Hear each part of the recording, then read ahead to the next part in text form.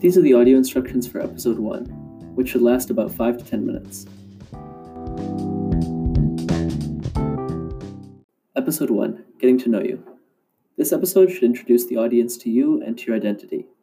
Because identity is so broad, we're going to split this episode up into 2 parts. You can transition between the 2 parts in any way that you'd like, but please record both parts in one episode. Part 1 will cover background information. The first half of the episode should include basic information such as your first name, your age, where you are from, and whether you are in high school, college, or are working in the community. But it can also include other information that you want listeners to know. Part 2, Your Identity. In the second half of the episode, tell us more about your identity.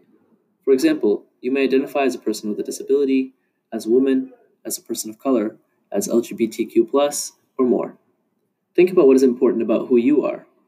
For inspiration, try brainstorming what you're most proud of about yourself, what sets you apart, or what connects you to a community.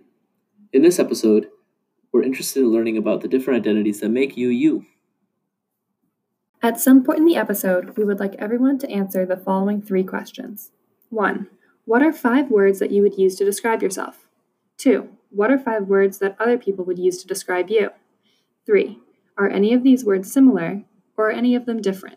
Why?